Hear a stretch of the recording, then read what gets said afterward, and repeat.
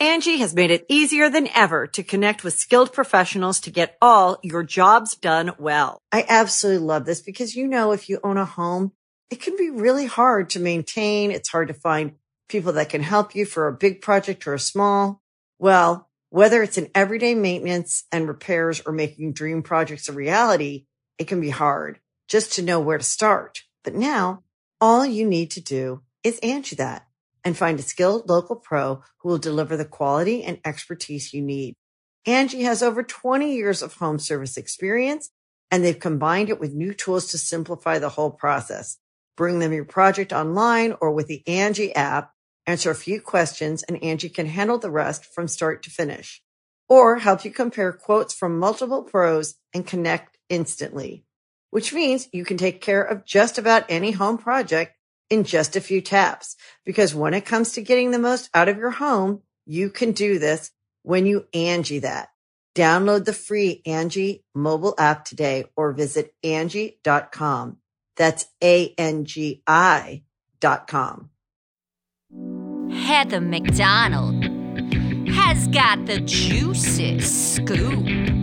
When you're on the road, when you're on the go, Juicy Scoop is the show to know. She talks Hollywood tales, her real life Mr. Segment serial data and serial sister. You'll be addicted and addicted fast to the #1 tabloid real life podcast. Listen in, listen up. Woo woo. Heather McDonald, Juicy Scoop. Hello and welcome to Juicy Scoop. Well, I've got a great show for you today. I have a little bit leftover juicy topics that made me pee in my pants talking to Brandy and Julie that I saved for you that you're going to listen to. And then I have a great interview that I also recorded a little while back. It's so juicy. It is about some of the greatest Hollywood stories that have ever been told by a hilarious storyteller and Hollywood insider, Scott Nathan. So get ready for a fun, juicy episode. And don't forget to go to heathermcdonald.net. Get your tickets to all of my summer shows with some of your favorite Juicy Scoopers. Go there now. That's also where you sign up to be an extra, get the extra Juicy Scoop, as well as Patreon, all at heathermcdonald.net. Let's go. This girl said she has the world's largest feet, and she has to fend off perverts. How big are her feet? Does it show? This is how New York Post Doesn't writes look it. that big. She uses her huge flippers to kick pervs to the curb. A Texas woman with the world's biggest feet. So she's constantly inundated with requests from creepy guys who want to purchase pics of her Titanic trotters. She needs to do an OnlyFans, honey. These are her feet. I still well, not Are they the biggest feet of a woman? Do they have a rash? I mean, maybe why are her toes so spread apart? Like, what's going on in between her first and second toes? What's going on here? Well, she broke the record this past fall for having the biggest feet. Her shoe size is 18. Whoa! Like her feet her shoes right are bigger than Shaquille O'Neal. Wow. A woman. A woman size 18. So who even knows if they broke? I mean, my son has a size 14, and he has to order his shoes. They don't really Which carry son? 14. Drake. They don't carry. They only carry. Most stores like Vans and stuff don't have 14. Wow. Anyway, she broke the previous record of a woman with a size 16, and she's proud to have such big feet. Her Instagram has always been flooded with pervs, and the bigger the feet, the sweeter the treat, said one comment. She is a Christian and thinks it's morally wrong to sell pictures of her feet, so she doesn't have any plans to do that. Well, you're stupid. And she thinks it is disturbing. I don't. And she has to work with a custom show builder in London, and each pair costs about $400. So she started a GoFundMe. No, just sell your giant feet pics. You have to do it. It looks And like she's buy been as taking many- taking it in between those first two toes. I think she's been getting some action Oh, in there. like they're putting their penises in that toe? Yeah, I think that's the gap. Well, maybe she puts her own penis. Do you imagine the pedicure lady? Like, your feet wouldn't even fit in those little tub things. She has to my get like God. the biggest razor, like Yeah. to shave off. They don't even look that big in this picture. I wish there was and a Coke is she can next to British? it. We need Yeah, I know, something you for can't tell. size. You know what I mean? Or what's that called? Where you can tell the two different sizes. Yeah. Yeah. Like Like a comparison of Perspective, sizes. yeah. Right. Well, Put a one's Coke can always there. bigger. Can you the imagine? right foot is bigger. Oh, it's like my boobs. Yeah. One's way One is bigger. bigger. The right one is so much bigger than the left one. Oh. Crazy. I get emails all the time. Do you feel like your Titanic trotters? My Titanic trotters. Do you feel like someone is a little jealous? And I will take pictures of them and sell. You know, I don't mind. This girl says I got two vaginas. Sorry. I have two vaginas. But I use one for porn and the other for my husband. Does she mean her booty and her? No, she actually has two vaginas. Oh. So it's just, another New York day. Oh, this is Daily Two Mail. full vaginas? Yeah, she said I had two vaginas. With a womb? Yeah. So what's two vaginas? Yeah. Two clitorises, two holes, two vulvas, two wombs, two lips, two forelips. Wait, so she could carry babies on each side? Here's the deal. Oh, my God. Annie did the research. Wow. She has 2 sets of ovaries and 2 vaginas. Oh, my God. She earns $12K a week on Pornhub and OnlyFans. Well, tell that Bigfoot girl to join you. You can do a collab. She's from Australia. She's a married mother. There you go. She has one vagina for work and another for play, so she doesn't see it as cheating. Uh-huh. She was so anxious about sex for so long that she avoided it, and then she only lived with her dad, and she didn't have anyone to ask because she didn't know what to say because, she was going to ask her dad about 2 vaginas. And she... like 2 periods. She shows it off on OnlyFans. Her urethra is lower than usual, and then the vaginas are on either side. Just a double tampon it. Oh, my God. Do you think the period comes at the same time, or is it different times? So this happens when 2 separate ducts fail to join together and affects a 0.3% of women. Many people with the condition are left infertile, but she has had 2 babies. Out of both sides? She has to use a condom. No, just the one side. The other side is just for porn. God, How does she Brandy. decide? Because she has to use a protection condom on in the other vagina when she is pregnant to avoid getting pregnant twice. She should be always using condoms on the other side. She finds her condition fascinating and empowering. Well, true to form, as everyone in Australia, she's completely beautiful. Yeah. So lest anyone think that she's popular on porn just because of her 2 vaginas. Nope, she's completely pretty. I know when I went to Australia, I couldn't believe how attractive people were. They're so, and you can always tell too. Like nobody's they have a look. You know what I mean? Like they all, like if you think of Margot Robbie, and then like. No, it's the look of 2 vaginas, guys. How about that? It's the look of 2 vaginas. All right. That's what I say. Oh, hey, good day to you. Hey, guys, I got 2 vaginas. Don't mind if I do. One's for porn, one's for my husband. He likes it. He's not cheating. He says, what's in that one? I go, you don't want to know. It's from work today. I didn't clean it out earlier before I got home. Let me go douche real quick before I put some shrimp on the barbie. I mean, how much tampons did she go through? Oof. Just all of it. Well, then she would have 2 tampons. Period. Oh. My one vagina likes tampons. My other one likes pants. I use a maxi pad on one side and a tampon on the other side. I don't mind it. Why not? Know what I mean, guys? I totally agree. Sometimes it's just how it is. You guys have been to Australia a bunch of times, huh?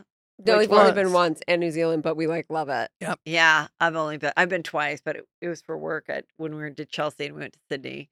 But didn't you like it? Beautiful. Just clean, beautiful, fun, attractive people are fun. and just nice people. They speak my language, English, so it's not scary for me as a dum-dum who hasn't traveled a lot. You're going to start, though. Yeah. Because you're a travelista now. You're taking me, right? On all of our trips. I know that you are. I can see that your trajectory, you're going to be all off into all the European lands. Absolutely. As always, you guys, remember to go to julieandbrandy.com to follow their podcast and Patreon and all their good stuff. And now for really juicy stories straight from inside Hollywood with my new friend, Scott Nathan. Hello and welcome to Juicy Scoop. I'm very excited to talk to a brand new guest, one of my wonderful discoveries from TikTok.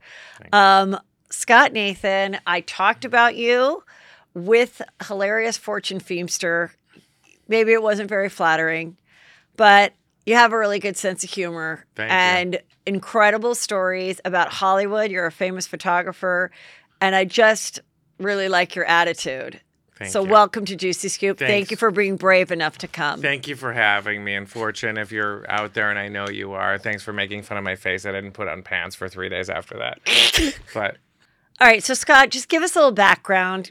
Where did you come from? How did you fall into this Hollywood life with such great knowledge about the world? All right. So I grew up in the North Shore of Chicago, in jaded suburbia. Any John Hughes film you've ever seen, that's where I grew up. Oh, okay. Ferris Bueller, Risky Business, That was your life. just like white bread America. Uh-huh.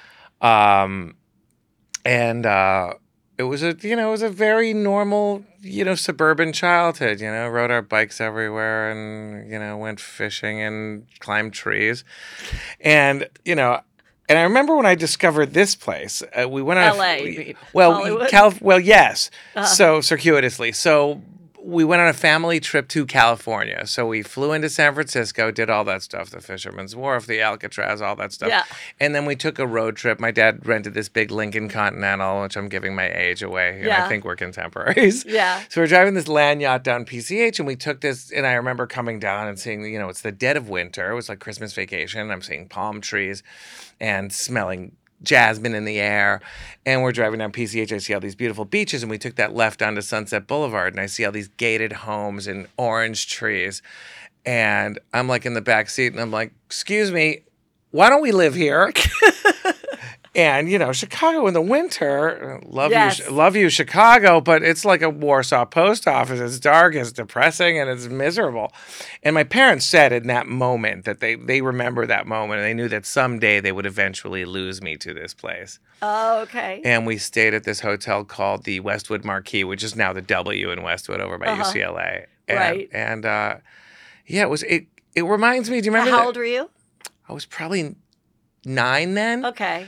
And do you remember that movie, The People versus Larry Flint? Yes, of course. So there's this amazing Love. Yeah, there's this amazing moment that cuts from the first to the second act of the movie where Woody Harrelson says to the guy who plays his brother, he goes, "We need to move to a place that accepts perverts." And it wasn't exactly the same. And then there was a smash cut to like a helicopter shot swirling over Wilshire Boulevard over the Flint building. Right. And I never really felt like I fit in growing up in Chicago. It was very like preppy and square, and in my 20s I had hair down to here and rode a Harley Davidson, and I worked in music there. I was a concert promoter, and I worked for a music publishing company, and I'd run into my friends who were like suits, and they'd be like, "What are you doing? It's the middle of the day. What are you riding a skateboard to lunch for?"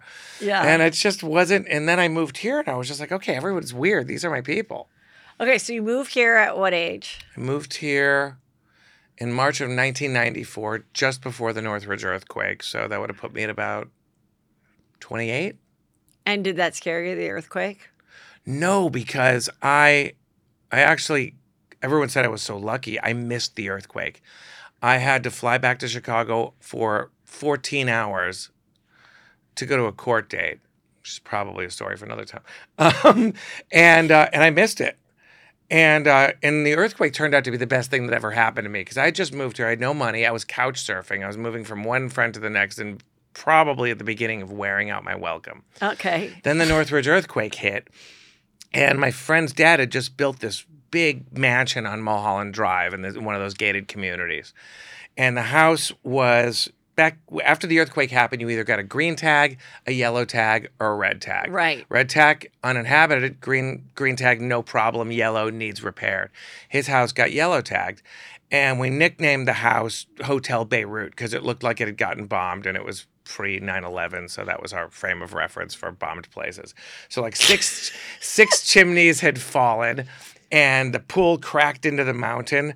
And my friend's dad was just like, "Scott, do you have a place to live yet?" And I said, "No, Jerry, I don't have a place to live yet." And he said, "Well, you could stay in the house, just keep an eye, make sure like the workmen don't steal the pool furniture." And I'm like, "That's fair." And all these celebrities lived in this gated compound. Like my first day, So he was having people fix it, but he wanted one person to make sure. He was real type A. He could never live with all that dust and construction. Right. So but he was happy to have someone be on the property to keep it exactly. on. So he rented a big house on the Wilshire Perfect. corridor because he can't handle dust. Right. So like I would figure I'll walk around the neighborhood, I'll check it out. So I'm walking around the neighborhood my first day, and I got hair down to here. And people probably thought, because I'm in this big mansion, that I was like in a band or something, Yeah.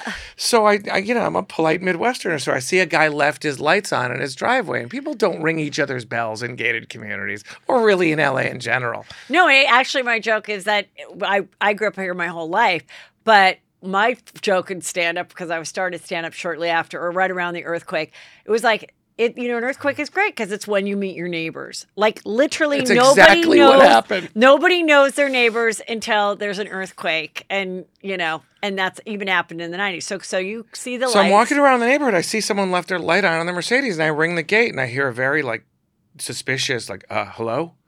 And I go, oh, hey, it's Scott. I'm your neighbor. You left your light on in your car. And the guy goes, oh, that's so nice of you. Let me come down and say hello.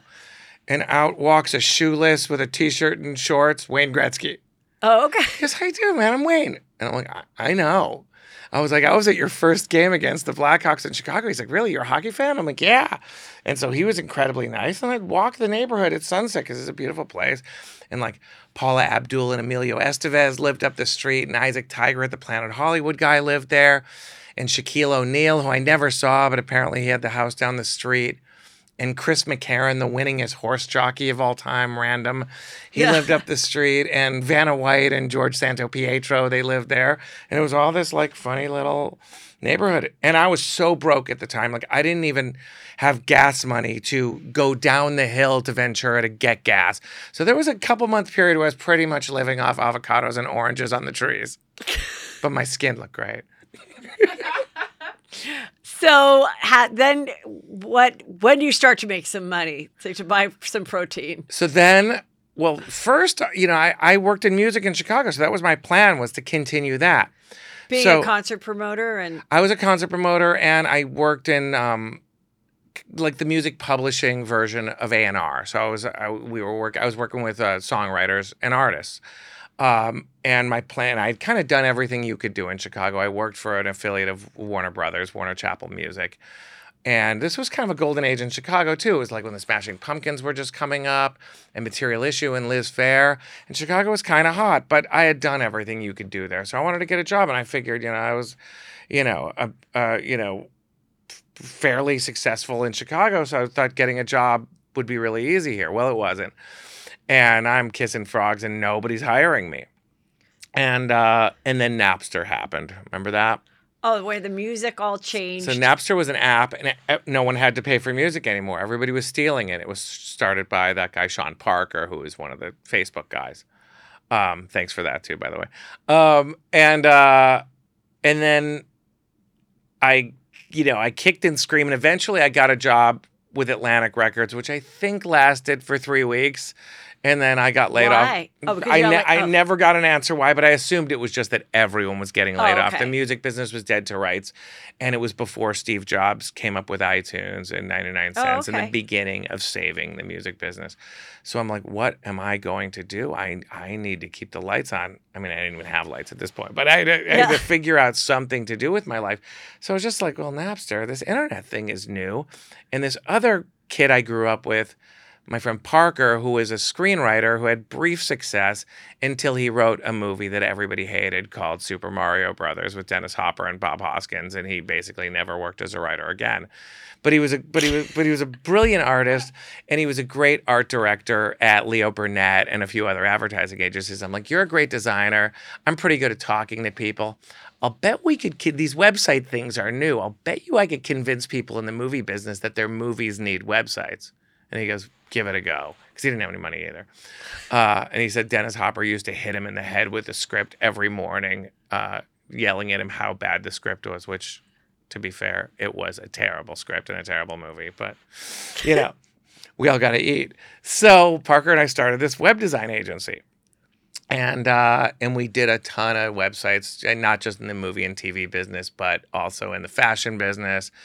And it was rocking. It was doing great. And this was the golden age of websites. Now websites. Everybody needed a website, yeah. And you could charge. And it was expensive. And nobody else knew how to do it. Everything had to be coded by hand, Yeah. so you could charge a lot of money. So it's just like, I got I was working for Universal a lot. I was working for Disney a lot, and they were paying like, $125,000 for a movie website, and then we're getting these freelancers to do them for $3,000, $4,000, $6,000, and I'm now suddenly again eating in restaurants and playing golf and able to get my own place. So that's kind of how all that started. Okay, so then how did you then get into the commercial world? Because you were like a big commercial guy. And I think I could totally see why, because as a kid, I had an agent. You know, all my siblings, my two sisters and I, we had agents. And So then, you were a kid actor. yes, but I was Okay. very unsuccessful. Yeah. But my sister was more successful. She was blonde, blue-eyed, and at that time, that's what they wanted. But the thing that every agent wanted was a redhead. A redhead worked. It was so rare. Still does. Yeah. And I actually have a friend whose daughter was a natural redhead, and she got so angry because at one point, her competition was starting to dye their hair. The moms were dyeing their like 6-year-old's hair red, so that they, could be that one redhead. One of my agents told me we're the only white people that still work in commercials. And it's because it's spot color. Because if you're doing a group of people at an office, you need the black guy, you need the Asian lady, you need the ginger. Yeah. And there's just a lot of gigs for redheads. So it all happened. I was through. It was all through a photographer friend of mine. It was this guy, Davis Factor. Do you know him? I've heard the name. So Davis and his brother Dean were Smashbox Studios, Smashbox Cosmetics. Oh, yeah, yeah. And we had just finished playing golf over at Mountain Gate. And he said, there's a party at 5th and Sunset Studios. So I said, okay, let's go there. So we're a little like sweaty in golf clothes. But back then I was going through this phase where I just felt like dressing like a really tacky 70s golfer. It was just like a shtick of mine. I started with the plaid pants and the big boat sail collar shirts. It was just to be funny. Angie has made it easier than ever to connect with skilled professionals to get all your jobs done well. I absolutely love this because, if you own a home, it can be really hard to maintain. It's hard to find people that can help you for a big project or a small. Well, whether it's in everyday maintenance and repairs or making dream projects a reality, it can be hard just to know where to start. But now all you need to do is Angie that and find a skilled local pro who will deliver the quality and expertise you need. Angie has over 20 years of home service experience, and they've combined it with new tools to simplify the whole process. Bring them your project online or with the Angie app, answer a few questions, and Angie can handle the rest from start to finish. Or help you compare quotes from multiple pros and connect instantly, which means you can take care of just about any home project in just a few taps. Because when it comes to getting the most out of your home, you can do this when you Angie that. Download the free Angie mobile app today or visit Angie.com. That's ANGI.com. And we walk into this party at 5th and Sunset, and this woman who talks like a drag queen, but she's like a blonde lady from Pasadena. She comes up to me and she's like, "Oh, sweetheart, you are like geek chic." And I was like, "Thanks." And she's like, no, you were like a super nerd. And I'm like, "Can you leave me alone, please?" And she's like, "You should sign with my agency." Now I was just starting photography, and I was like, "Oh, you represent photographers?" She's like, "No, I represent actors." I said, "Listen, lady, I will never, ever be someone with a headshot." She goes, "Why not?" I said, How old are you at this point? I'm in my 30s. Okay. And she's like, "Why?"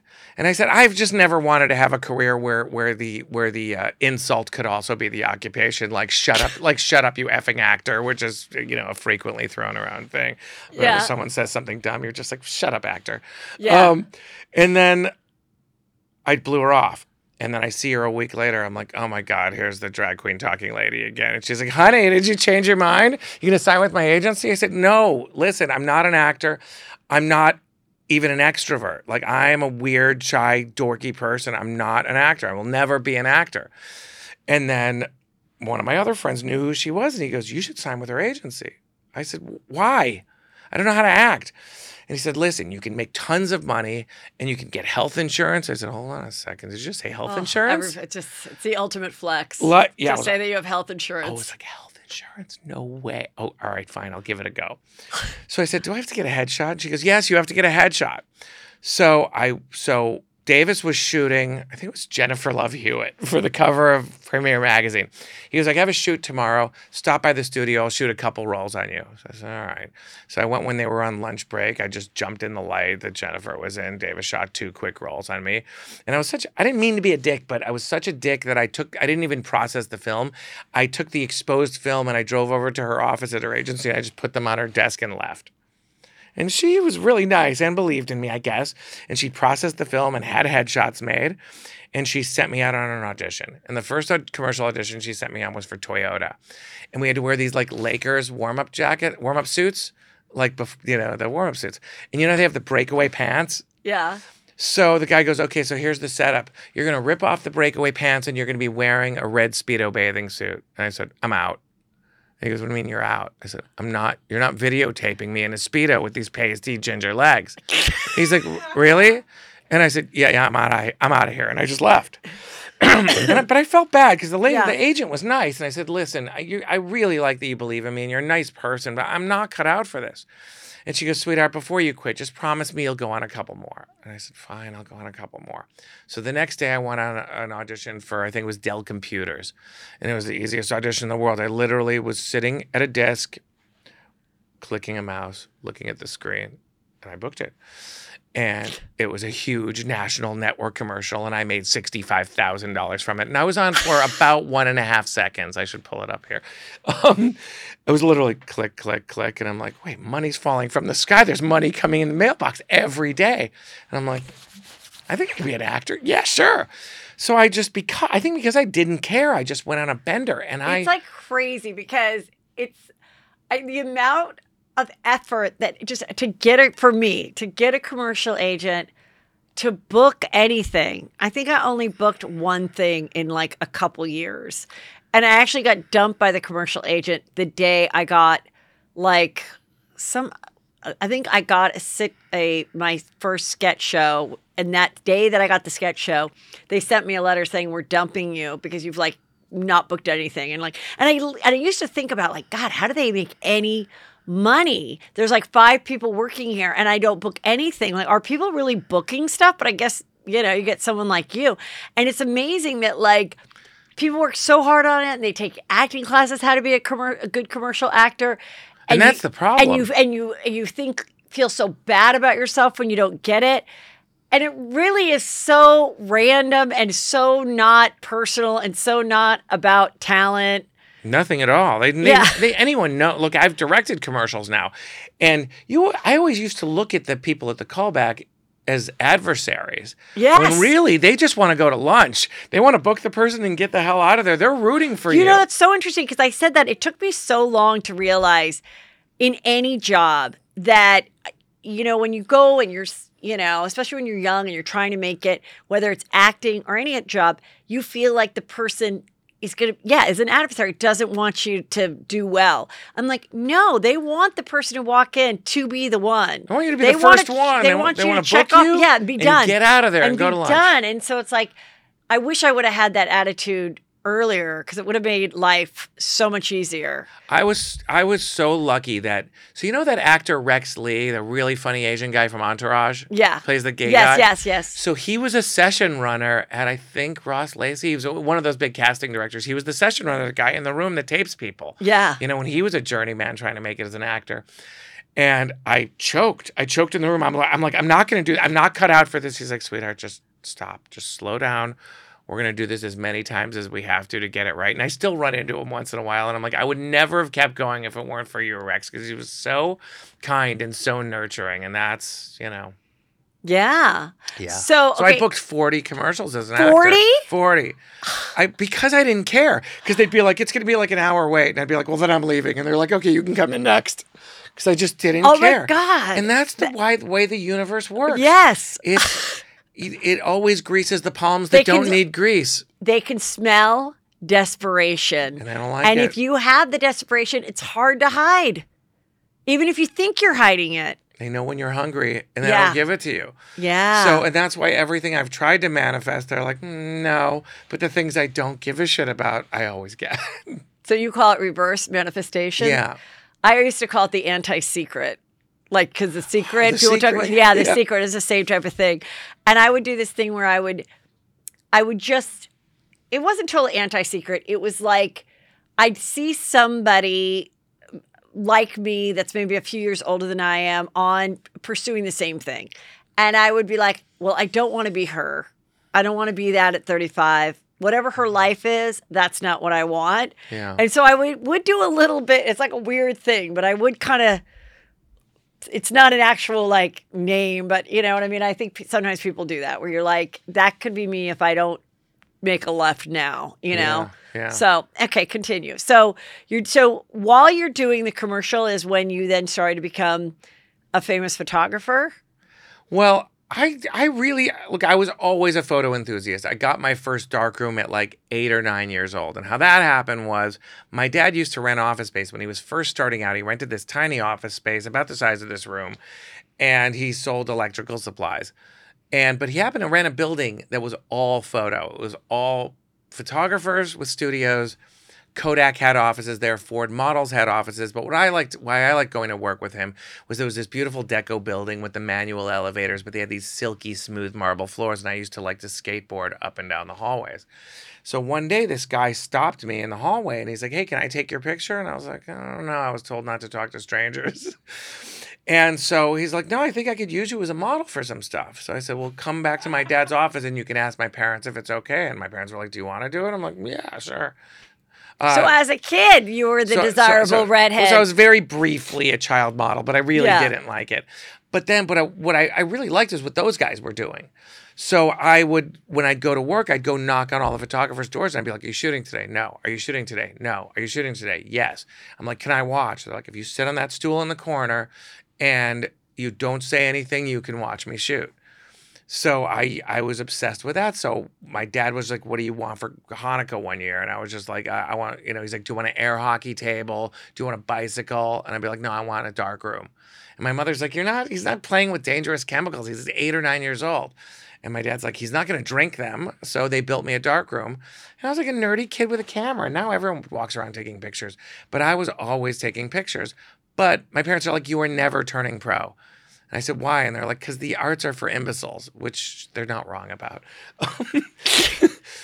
in hindsight. But they're like, they had my best interest at heart. They were like, "You're going to be a doctor, you're going to be a lawyer, you're going to be a businessman. And if you think you're going to college for art, think again because we're not paying for it." And I'm like, "Well, I don't want to go into the workforce." I still don't. So did you go to college? Yeah, I did. I went to University of Colorado Boulder. Oh, but what was your major then? Psychology, but only because it had the highest enrollment of women. Oh. I knew I was going to go in the music business. So I'm like, let's just get through this and make it last as long as we can. And we'll ski and we'll rock climb until they tell me I can't stay there anymore. Okay. So, so you have some other great stories. So you're doing this now. One story I want to get into a little bit is how I discovered you, All right. which was your story of telling how you are the gold digger. How did you call it? The gold digger or the whore whisperer. The whore whisperer. She called me that. I didn't call myself that. Your friend did. Yeah. So tell the story. Okay. So it all began at a photo shoot for a startup hair brand in Orange County. And that's like, I didn't plan on being the beauty guy, but I became the guy who shoots a lot of hair and makeup advertising. But we can get to it, but the first campaign I shot was I booked my broke friend Katy Perry to be the face of Too Faced Cosmetics. And as the saying goes, you chop down one tree and everyone thinks you're a lumberjack. So I became the beauty guy because that's where the work was. And I also don't ever allow people to be mistreated. My set policy is you're not allowed to yell at anybody on set unless they make more money than you. Therefore, you're not allowed to yell at anybody on set. So this was a busy day. I think it was a hair color campaign, and we had like 6 models to get through, which is a big day. So I'm like, look left, look right, look up, look down, next girl. And so I'm shooting, and then we get to the 3rd or 4th girl, and my assistant Stuart goes, I go, "Bring out the next girl." He goes, "She doesn't want to come out." I go, "What do you mean she doesn't want to come out?" And he says, "She's locked herself in the janitor's closet and she's crying." I go, "About what?" He goes, so I go, "Take me to the closet." So I go to the closet and I'm like, Annie, it's Scott. She goes, "You can't come in." I'm like, "Annie, the show must go on." She's like, "Okay, you can come in. No one else." So I walk in and she's like, all her makeup's ruined. The mascara is streaming down her chest. She's wearing nothing but a nude thong. And I'm like, I don't know what to do. She's I feel bad for this kid, but she's also ruining the timing of my day. Yeah. So I sit down next to her and I'm like, "What's wrong?" And she says, "That D-bag with the tattoos and the Range Rover cut off all my hair and called me the C word." And I go, "What guy?" And she goes, "That tanning bed guy." And I go, oh no. And it's the client. So I'm like, I can't, what am I going to do? I can't. So the client wanted her to have short hair for the shoot? Didn't ask her cut all her hair off. Her hair was this beautiful, glorious hair. And in the modeling business, that's a huge deal. Like if you're cutting someone's hair more than 3/4 of an inch, there's always a huge pay bump and you get the permission of both the model and the agent. And this guy cut her hair to here. And I go, he didn't ask you? You didn't get paid for it? She goes, no. And he called me a C word.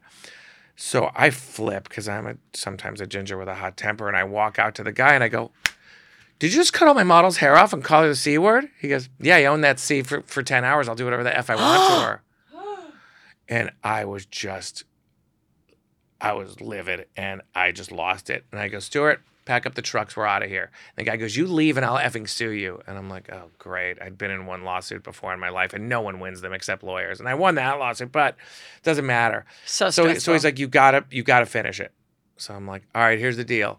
You're going to pay her for the day in a check, and that check, it better be gold or you will never get the files. And let's just get through it. So we did the shoot. Without her. But I had 4 or 5 other models. And we got through it. So the girl got my name off the call sheet. And she said, that was really nice of you. No one has ever stood up for me before. And I said, well, I'm happy to do it. That guy's a dick. I will never work for him again. And she says, I want to take you to lunch. And that always happens. It's just like, it's like, unless I have a job, I really don't want to put pants on. So she's like, come on, let me take you to lunch. And I was just like, you really don't have to. I was happy to do it. And I wish you well. And she's like, just please let me take you to lunch. It would make me feel better. So I take her to lunch at the place on my corner on Sunset. And we're sitting there, we're having just like a perfectly normal. And she told me that her parents were like traveling ministers. She grew up like very Christian in Central California. And we're like 40 minutes into lunch and we're about to ask for the check. And she goes, do you have sex?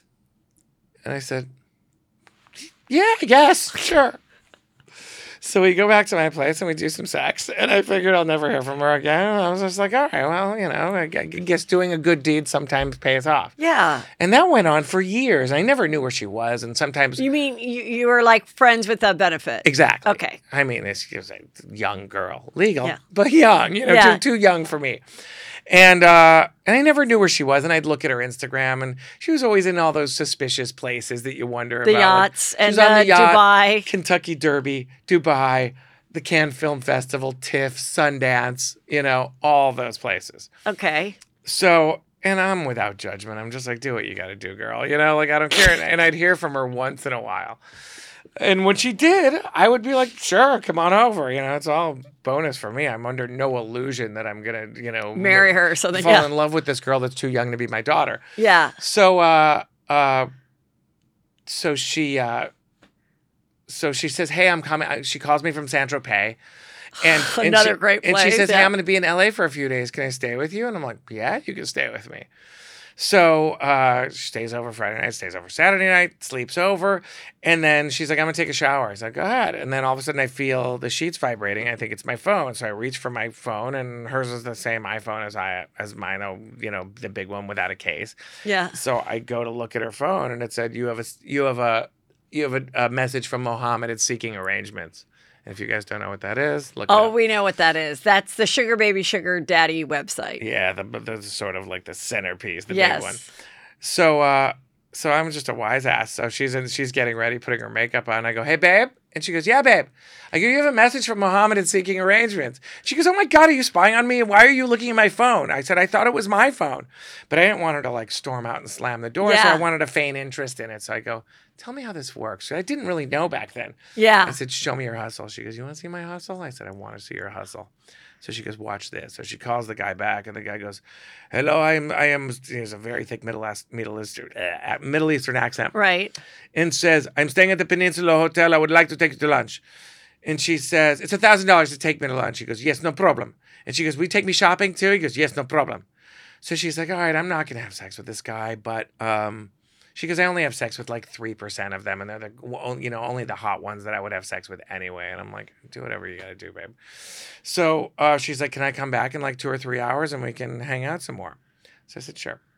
So true to her word, she's gone for a couple hours. She comes back. She's got one of those Saint Laurent bags, like for like high boots, I guess, the ones that are the size of this table. Yeah. And then like another medium-sized Saint Laurent bag, and then a small Gucci bag. And I go, you did all right. And she goes, yeah, I got you a present. And she hands me the Gucci bag. And I go, what's this? She goes, I got you a present. So I open it up, and it's this shoe box. And I open it up, and it's these, and it was these horrible Gucci slippers that were like velvet with the fur. Remember when that was the rage? And I said, first of all, how'd you convince the Arab guy to buy you a pair of men's shoes? Yeah. And second of all, how'd you know I was a size 11? And she said, I told him it was my dad's birthday and I didn't have any money, and I checked your closet. And I'm like, you're pretty cool. And she's like, I said, are you getting rich from this? She goes, no, that's the problem. I'm only rich in luxury goods. I have like no money. I said, new rules. You're only going shopping at Barney's and Neiman Marcus. And she said, why is that? And I said, because those are the only places where you can get cash back on a return. So I forgot that I even told her that. Didn't hear from her for 3 months. Then she calls me and says, wait, I'm going to sip some water. She calls me and she's like, Daddy, you're a genius. And I was like, why am I a genius? Daddy. And she says, do you remember when you told me to go to Barney's and Neiman Marcus for gifts? And I said, yeah. She goes, I've been returning stuff. I have like $35,000 in my bank account. You're like a genius. You should be like a coach for sex workers. You're like a whore whisperer. And that's where the title, The Whore Whisperer, comes from. Do you have any other tips for sex worker whores or just girls that like to date rich guys and make some money in the meantime? Well, that is kind of turned into part of my brand, which is not was not what I'm after. Still not what I'm after. I'm just trying to be fun. So yeah, some of the advice I've given these girls is, do not let a guy take you shot. You do not want to go shopping at Prada. You do not want to go shopping at Gucci. You do not want to go shopping at Valentino or Louis Vuitton, even, for that matter. Why? Because those are non-depreciating assets.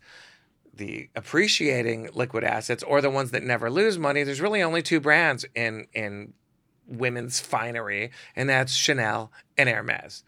And Chanel bags, like them, don't like them, doesn't matter. They hold with the S&P 100, They never lose money, and they quite often gain money. And during COVID, the supply chain got cut short, and you could take a Chanel bag that was 2 years old in decent condition and sell it for more than a new one. Yeah. So, I always tell them, you buy clothes with your own money, buy shoes with your own money, get bags from Chanel and Hermes. So a lot of people have done quite well with that advice. And then I'm just like, well, what if a guy wants to buy me a watch? And I'm like, you never take women's watches because they have no resale value. And if it is a watch, it has to be one of the big three Geneva brands. So like Patek Philippe, Audemars Piguet, Vacheron Constantin, or Rolex's Evergreen. Rolex is always blue water, but always get men's ones. And, men's watches for women are kind of in style anyway. So. What about other jewelry? Like, I just saw something about, how everyone has the gold Cartier bracelets. I love bracelets. But this guy said the fakes are so good now that you shouldn't buy those real Cartier gold bracelets anymore. Always skip the love bracelet. Yeah. VCA always does well. What's VCA? Van Cleef & Arpels. So if you can get that, I always say skip diamonds unless they're branded. So unless it's Groff or Harry Winston, you're going to get pennies on the dollar for your diamond, unless it's massive and flawless. Even Tiffany. I mean, Tiffany, most of the stuff has no resale value and it's drecky, but if you get a big Tiffany, VS1, VS2 giant diamond, take that. But yeah. I saw this other girl giving tips about how to act like you're really interested in a guy and take him shopping, but trick him into it. And so she was like, so you're walking by and you go, ooh, I just want to go in this store for a minute and look at this something. Do you mind if I try this on and get your opinion? So you're not saying buy it for me or anything. And then you try it on and you're like, what do you think? Or you might even bring the guy, like flirty with him, like zip me up in the dressing room and like have him, this is like, you haven't boned him yet, but like making him think it. And then and then you'll be like, well, that was nice, but no, I'm not, I'm not getting it. And then he'll most likely insist on getting it. And, that's the way you get stuff. And does it work? Well, Like, according to this girl, I thought the way she said it, I'm trying to remember all the stuff, but I thought it was, I thought it was pretty good how she was subtle about it. Because that's my question. If you're not on a sugar baby website and you're dating someone that can afford to buy you some stuff, but you don't want to appear like that's the only reason you're there, do you have any advice for that? Because you want to act like you're just not that girl, so that they keep liking you. But here's the thing, from a male perspective, and I don't have this fetish, but yeah. But it is a big male fetish to save women, to shower women, yeah. and it's a flex of power. This is who I am. I can take you to eat here, and I can buy you this, and I can buy you that, and that's how they sort of, exhibit their power. Yeah, I think for really rich guys, it's not at all like they're being taken or anything. No. Because that's what they want, and it is a flex, and they like it, and and it's a transaction they're comfortable with. Like, to a really rich guy, giving a girl a pair of shoes from Gucci is like me giving you a candy bar. Like, it doesn't mean anything to rich people, and they're happy. But to that 25-year-old, to tell all her friends, oh my God, an $1,100 pair of Louboutins showed up at my door by his driver.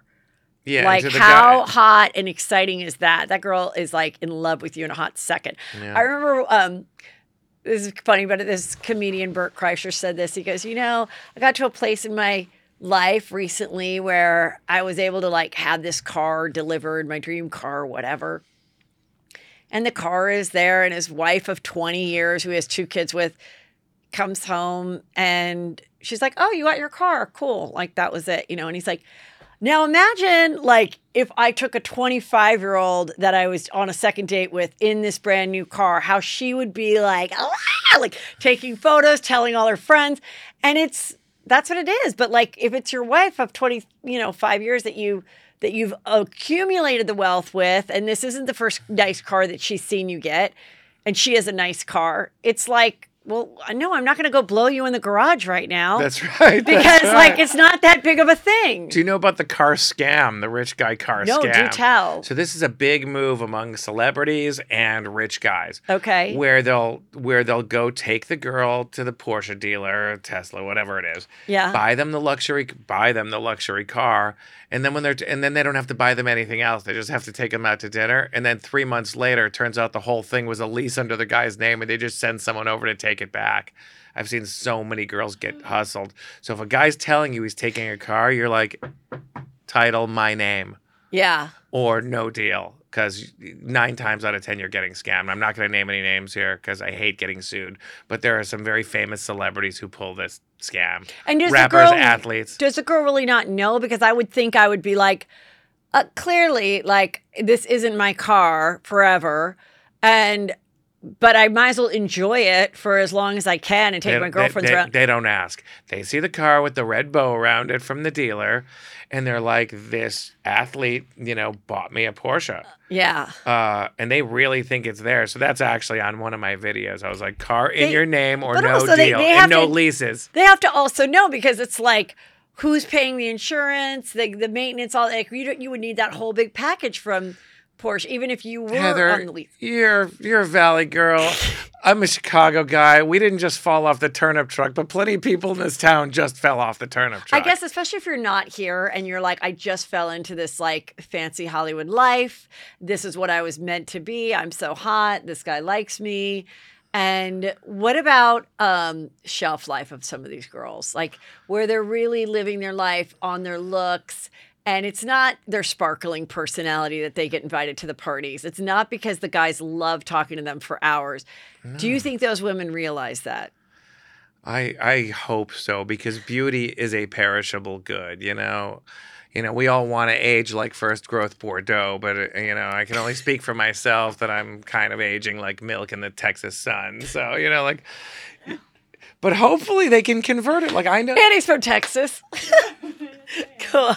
Yeah. So like I know this one girl who was like a neighbor of mine, and she was all about it. She was shameless. She'd go out with these really old, really rich guys, and she knew the clock was ticking. And with the really old guys, would she have to bone them, or were they so old she didn't have to, or it'd be a real quick Viagra thing? She actually preferred. She said, because she's like, you date a rich guy in his early 30s, he's going to bang you for 3 straight hours. She's like, an old guy, if he can make anything happen at all, it's going to be all of 5 minutes. Right. Yeah. So that's why a lot of these sex time worker is money. types, yeah, and they're just like, hopefully he'll, you don't want to eat his overcooked vegetables and be asleep by 7 p.m. Yeah. So, but this one landed one. I don't know how she did, but she's dating this older guy. She's living on a gated compound. They fly in his Gulfstream all over the world, and I'm kind of like a fairy godmother to these girls because they are so dumb, So like a lot of them, so I'm like, make sure you send me. They're like, he has a jet, and I'm like, send me a selfie of you, like make it like you want to be a selfie with the jet, but make sure you get the tail number in the frame. And they're like, why? And I'm like, explain it to you later. And there's this website called Flight Aware. So she sent me a selfie, and I was just like, okay. It's not his plane. It's a rental. It's 35 years old, which to be fair, I don't know about you guys. I don't own a 35-year-old Gulfstream either, Or even to fly a chartered private. Who cares? Yeah. It's still private. Right. Yeah. But I was just like, it's not his plane. It's a recent remodel, but this guy takes very good care of her. They live in a compound. She seems to really love him.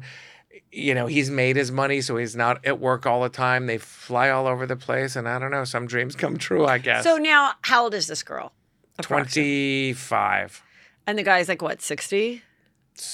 Late 60s. Woof. Okay. But a fit late 60s, like goes to the gym every day, late 60s. Like he's gray, but he's, kind of shredded and has a lot of energy. I mean, still, though, that's 40 years. Yeah, okay. Yeah. So do you have any tips about, like, okay, it's been a year, honey, and I just want to make sure that, like, I'm not going to end up in an apartment with 3 friends in Pomona if you dump me or die or enter a coma and your kids are like, we won't even let me to visit the hospital room. So what do you suggest for that? How do you close? That's the question, right? Like, I think this is what I would do. And I'm just thinking about it now. But I do think that it's so funny because just recently I said to Captain Sandy that a movie that changed my life, I was about 9 years old. It was with Victoria Principal. It was called The Mistress. Somebody just looked it up. And she was an actress and she was the mistress. And she was so excited to tell her sugar daddy that she got a part in a soap and that it's going to film next week. She finally booked a part. And I thought her life was so glamorous. As I'm watching this at 9, and it was that he said, no, you can't because we're going to New York and that's my only time with you and you're basically my employee or whatever. Anyway, he dies. The wife, she gets nothing. And then she has to become a regular hooker. I just remembered the ending of the movie. So, no, I was like, well, I don't think I want that. I think I would like to maybe pursue the talents God gave me, which is not being a hooker. But I do think there's something important in, like, it taught me, like, no, you've got to, like, say, hey, I want a condo in my name. I want something in my name. And I think that's what I would say. Like, can we buy a duplex or something? Or something that then I have some security because I'm not going to, I don't want to take your kids' money and I don't want them to hate me and I don't want to. I believe there can be a heterosexual transactional relationship that can be beneficial to both and be fine. Yeah. Not everybody is going to have the most notebook-worthy love story that, only one person and this and that, and you're on this world, and if this is what makes you happy, and you're like, I don't need the most amazing sex of my life. I'm really thrilled to watch Casablanca with this old fart and, take my mom to Cabo and hang out with my nieces and whatever your case is. And he's nice and who cares? But also know that, it's not a regular marriage of 2 people that get married at 25. But where's the line? I look at every ex-playmate friend and every ex-supermodel friend of mine who married a guy who looks like Alan Dershowitz, who lives behind gates in Brentwood Park. Yeah. And what's the distinction? That guy was never going to get a girl like this. Right. But she had what he wanted. He had what she wanted. And they actually do love each other. And look, the hot sex doesn't last forever. No matter who you're with. You know, like no matter how hot a girl is, if I don't like her or she bores me after 3 dates, I really don't want to hang out with her anymore. Yeah. Whereas I can certainly give up a lot of the looks department if I'm laughing all the time. Right. Because all the girlfriends I've ever had, people are like, you don't have a type. You went from like a 6'1" blonde to a 5 tall Chinese girl. And I'm like, I do have a type. My type is funny and that's it. Yeah. So. Yeah, that's so. It's all a mosaic. It's a puzzle. Yes. But I mean, it's obviously happens a lot, you know, in certain cities, and LA being one of them. And now that it's so out in the open with the sugar baby stuff, and even like on the TikToks where these girls like love to flex it, that like and even women flex, like, I got married and I don't have to work. Like, I just married so well, and the guy's not old. And I just get to wear my Lululemons and get my hair done and have kids. And you should be jealous that I don't have to work. And I'm like, hey, that's fine too. But again, in 20 years, it's rarely you free, might though. feel different. Exactly. It's rarely free. My grandmother Goldie used to say, anybody who marries for money has earned it. Yes, has never worked harder. Yeah. Or something like that. There's a saying like that. Yeah, because then it's going to be like, you know, you're expected to have the meal, or you're not, or you don't have the freedom to go out with your friends, or, you know, you don't have any comeback to it. And there's always going to be an imbalance. Yeah. And usually, almost without exception, the person with the money has the leverage in the relationship. I dated one extraordinarily wealthy woman with the jet, with the whole thing. And she did love me, and I think the best way she could. But she was so used to everyone around her being a submissive. And I'm just not a submissive. She'd be like, go run this errand for me, go do this for me. And in the beginning, I thought it was cute. And then she'd start bossing me around, and I would be like, no. You know, I've been in the car all day. I'm not running another errand right now. Just let me relax right now. And then she'd hand me a Wells Fargo envelope, and I'd be like, what's that? She'd be like, that's $10,000. Now go run my effing errand. And I'd be like, yes, ma'am. You know, but eventually I just couldn't take being treated like the help anymore. And it was more to it than that. Right. But when people have like unlimited resources, it's sort of like fame. You know, when you're never told no. Like, I remember when all those kids were like Lohan and going back further, Shannon Doherty, and all those kids were like wild animals running the streets of LA.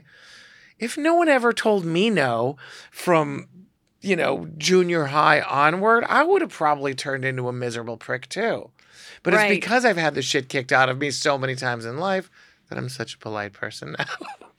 Yeah. And I also think, you know, if you're, you know, come from money and then you have all that, it is just your worldview. If your worldview is like, I was watching this other thing where there's like a trend going on where people say, have you ever had a rich friend say something to you that made you realize how poor you are? Give me an example. And then people were like doing stitches, and this one kid, he was a young Jewish kid from upstate New York, and he's like, I got to go to this camp, but I got like a scholarship or something. But so I was like the diverse kid just because I wasn't super rich. But because he was white, everyone just assumed he was another upper whatever East Coast person. And they would be like, they'd be like, what are you doing this weekend? He's like, I'm going to my dad's. And he's like, oh, where does your dad have a home? He's like, what do you mean? It's just his home. No, but where's his summer home that you're going to for the weekend off? And he's like, just his apartment in Brooklyn or whatever it was. And it's like this it's nothing wrong with those kids. But No. if that's all you know, it's like the thing when someone who has a private jet goes, oh, I was so embarrassed. We had to take commercial. And my daughter said, Mom, why are all these people on our plane? Well, if all she knows is taking a private jet, how would they know different? And so it is sometimes I do think, not boohoo, but it is a challenge, I would think, And for it's all really relative. wealthy people to try to teach their kids, you know, like, you know, to make them really aware that what this is not normal, and, you know. Yeah, and to not let them run amok. Right. Like I have a guy I went to college with became extremely successful. He was a Goldman Sachs banker, retired in his early 40s, has all the money in the world. And his kids don't get shit till they're 50. 50. Wow. Because he's just like, I've seen what it does. It destroys people.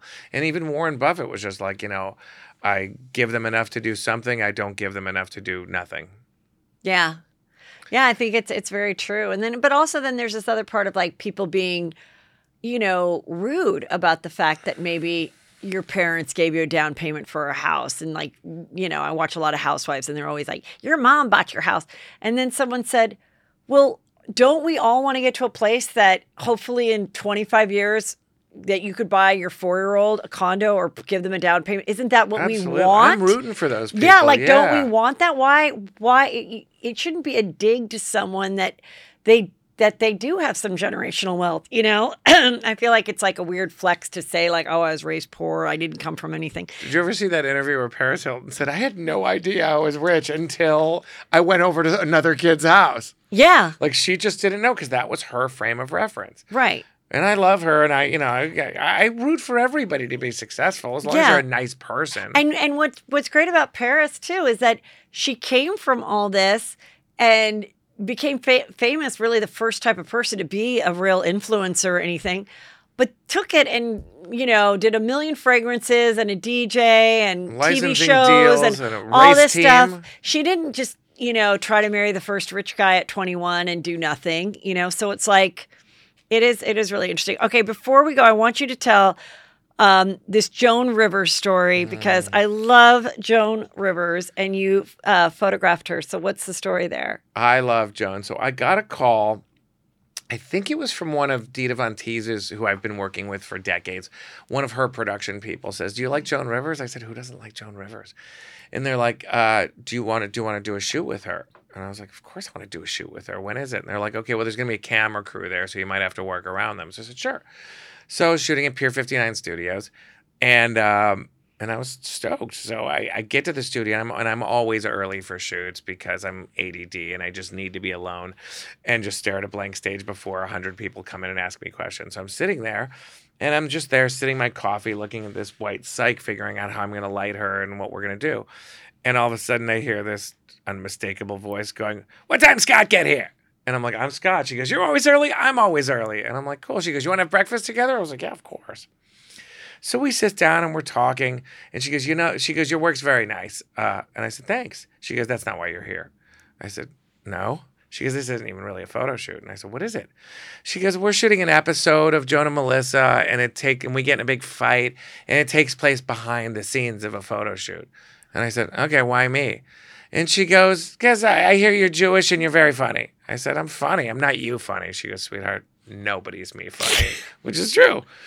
So we had the best time, and it was kind of like, Joan's the kind of person there's nothing you could say to shock her. So we were almost having a contest to see how offensive we could be to each other. And I could tell, some of the things we would say would, make Melissa just roll her eyes. Right. So, and we were just, winding each other up. So while we're shooting, she goes, hey, Scott. And I said, yeah, Joan. She goes, do your balls sag? I said, what? And she goes, what are you, deaf? I asked you a question. Do your balls sag? I said, yeah, a lot more than they did when I was a teenager. She goes, my vagina sags so much that this morning when I got out of bed, I stepped on it. It looked like I was wearing one of those big gray fuzzy rabbit slippers. And I literally had to hand someone my camera and walk away doubled over laughing. And then she was just like, let's go fuck with the front desk lady. And I go, why? She goes, there's nothing else to do. Let's go fuck with the front desk lady. I go, okay, what are we going to do?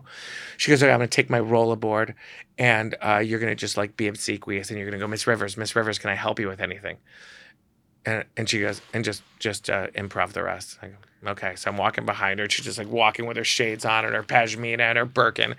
And I go, Miss Rivers, can I help you? And she just drops the Birkin, drops the rollerboard, and just walks out the door. And then we were visibly upsetting Melissa.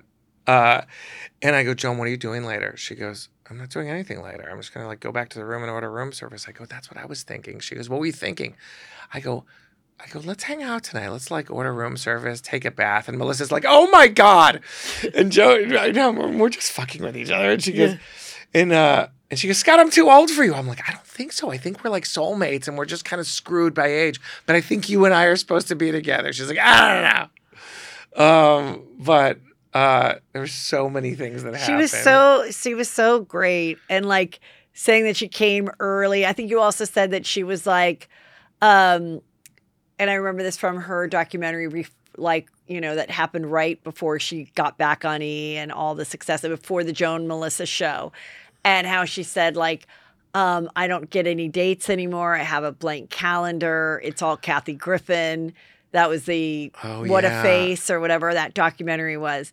And so she said something to you about that. Yeah, that was really good career advice. So she said to me, she was not afraid to ask an inappropriate question. So she said to me, Scott, what's the most money you ever made on a photo shoot? Which is like, nobody asks anybody that. And I go, what? And she goes, what, do you have shit in your ears? I asked you a question. What's the most money you ever made? And I said, $85,000. And she goes, that's a lot of fucking money. Who paid you that? And I said, Google. And she goes, oh. She goes, do you ever turn down work? I said, I do sometimes turn down work. And she said, don't ever do that. And I go, Joan, sometimes there are shoots where what they're expecting exceeds the cost, where I can't afford the gear, I can't afford the location, I can't afford the insurance. She goes, you figure it out, you take everything, you say no to nothing. She said, 3 years ago, I was playing shitty bars in casinos and everyone was talking and nobody was listening. And now I play the biggest rooms in the world. And she goes, and you know what? 3 years from now, I could be back to playing those shitty bars. You figure it out, you say yes to everything. Your enemy, your only enemy in this world is the white calendar, which was good advice. Yeah. And she goes, how much are you getting paid to do this show? And I said, she goes, you're not getting paid anything. Yeah. And she goes, why? And I was like, because I fucking love you. I've always loved you. And I didn't mention this in the TikTok, but I was like, you're the first celebrity I ever met. She goes, get out of here. Where? And I said, read in the local newspaper in Wilmette, Illinois, that Joan Rivers was coming to sign autographs at a screening of Rabbit Test, which is a movie Joan directed way back when. So I said, so me and my friend Eli got on our Schwinn varsities and we rode our bicycles to the movie theater. She goes, you prick. I go, why are you calling me a prick? She goes, you rode your bicycle? You had to make me look 100 years old? And I'm like, well, you are older than me. And she goes, did that really happen? What was I wearing? I said, you were wearing this like luxurious camel hair coat and like a scarf. And she goes, I remember that coat. You were there. Totally. Yeah. And then she's like, repeat it on the thing, while they were taping the show. So I repeated, I was like, you're the first celebrity I ever met. And then she's like, how old were you? And I was like 11. And she goes, fuck off. And she walked away from me. And the greatest work ethic and all of that. And so great. Oh, and the other thing she said to me, which I found out was a joke she'd used over and over, but all comedians do that. We all like recycle our best material. But she said, Scott, you ever been to my apartment? I said, no, Joan, how would I have ever been to your apartment? She goes, you should come. It's nice. I said, yeah, what's it like? She's like, come for Passover. I go, what's your apartment like? She said, it's how Marie Antoinette would have lived if she had as much money as me. She's like, so great. I know. And I love that she wasn't apologetic about liking the finer things in life and deserving them. I also like that she never apologized. Yeah. Like if she said a joke, like she said a few jokes about some famous people I know that really hurt their feelings. Oh, yeah. But it's almost like the First Amendment. Like I defend their right to say it. 100%. Like I don't agree with everything that Chappelle said about the whole Kanye thing. Yeah. But I defend his right to say it. Yeah, absolutely. And it's that's like, what jokes are. Yeah, it really is. And sometimes I asked Melissa, I go, how do you think she would have reacted to this huge change in our social what's okay from the last 10 years since she's passed? It's just like, and canceling people and not being able to say anything. And she's like, I think she would have loved it. Because she would have been like, come for me, because I'm not going to play this game. She never backed down. Yeah, of all of it. And she probably would have been like, I think she could have gotten away with it more than other people just because she always did, and she was older. And she's the OG. But yeah, I'm so mad about you saw the Tiger Woods thing that happened, right, at Riviera? Why did he with hand the tampon? But why did he hand that guy a tampon? They just were messing with each other? Tiger Woods is famous for messing with people, Okay. farting in people's backswings, or they'd be walking down the fairway, he'd be like, "Here, can you hold this for me?" And it'd be an empty candy wrapper. It's just he's a frat boy at heart. Okay. So Tiger Woods is much older than, I think it was Justin Thomas. Okay. And the fact that Tiger outdrove his drive off the tee was calling him a bitch. Right. I'm older than you. I hit the ball farther than you. Here's your tampon, which is a legit joke. Yes. It shouldn't offend anybody. Doesn't offend me. And I was reading other women. No women were offended. No women golfers were offended. And I know he's got sponsors to take care of, but I would never, ever, I would have been like, I'm not apologizing for that joke. It's a legit joke. I handed him a tampon. If you don't think it's funny, I'm sorry. Yeah. But it was, I thought Did it he was funny. have to say sorry? He did a press conference and he says, I deeply apologize if anyone was offended. And I'm just like, the drugs and the cheating on your wives, I was fine with all that. You apologizing for the tampon joke? Yeah. I'm mad at you now. Yeah, now I feel like that was not authentic because you don't feel that way. And it was funny. Wait, I want to show this one little bit of her. This is when you guys are doing the show. What your look like, Lit? Put you in this box. Okay, how is the lighting? We're gonna get it dialed in. Let's sit right there. Is that comfortable for you? Oh yeah, I can't wait. It's like Auschwitz. How comfortable can this be? Cooper, Melissa, what your look like, Lit? Put you in this box. Amazing. Yeah. Well, thank you so much for coming. This was Thank so you. fun. Thank You you have for having me. I had great a stories. blast. Tell everybody where they can follow you. Instagram and TikTok, Scott Nathan Photo. Pre-orders for the book is baddecisionsbook.com, and you can get on the mailing list, and hopefully that's coming pretty soon. I will definitely read it and then have you back again. Thank you for so when, much. it's available. I really appreciate you guys. Thank you. This was great. All right. Angie has made it easier than ever to connect with skilled professionals to get all your jobs done well. I absolutely love this because, if you own a home, it can be really hard to maintain. It's hard to find people that can help you for a big project or a small. Well, whether it's in everyday maintenance and repairs or making dream projects a reality, it can be hard just to know where to start. But now all you need to do is Angie that and find a skilled local pro who will deliver the quality and expertise you need. Angie has over 20 years of home service experience, and they've combined it with new tools to simplify the whole process. Bring them your project online or with the Angie app, answer a few questions, and Angie can handle the rest from start to finish. Or help you compare quotes from multiple pros and connect instantly, which means you can take care of just about any home project in just a few taps. Because when it comes to getting the most out of your home, you can do this when you Angie that. Download the free Angie mobile app today or visit Angie.com. That's ANGI.com.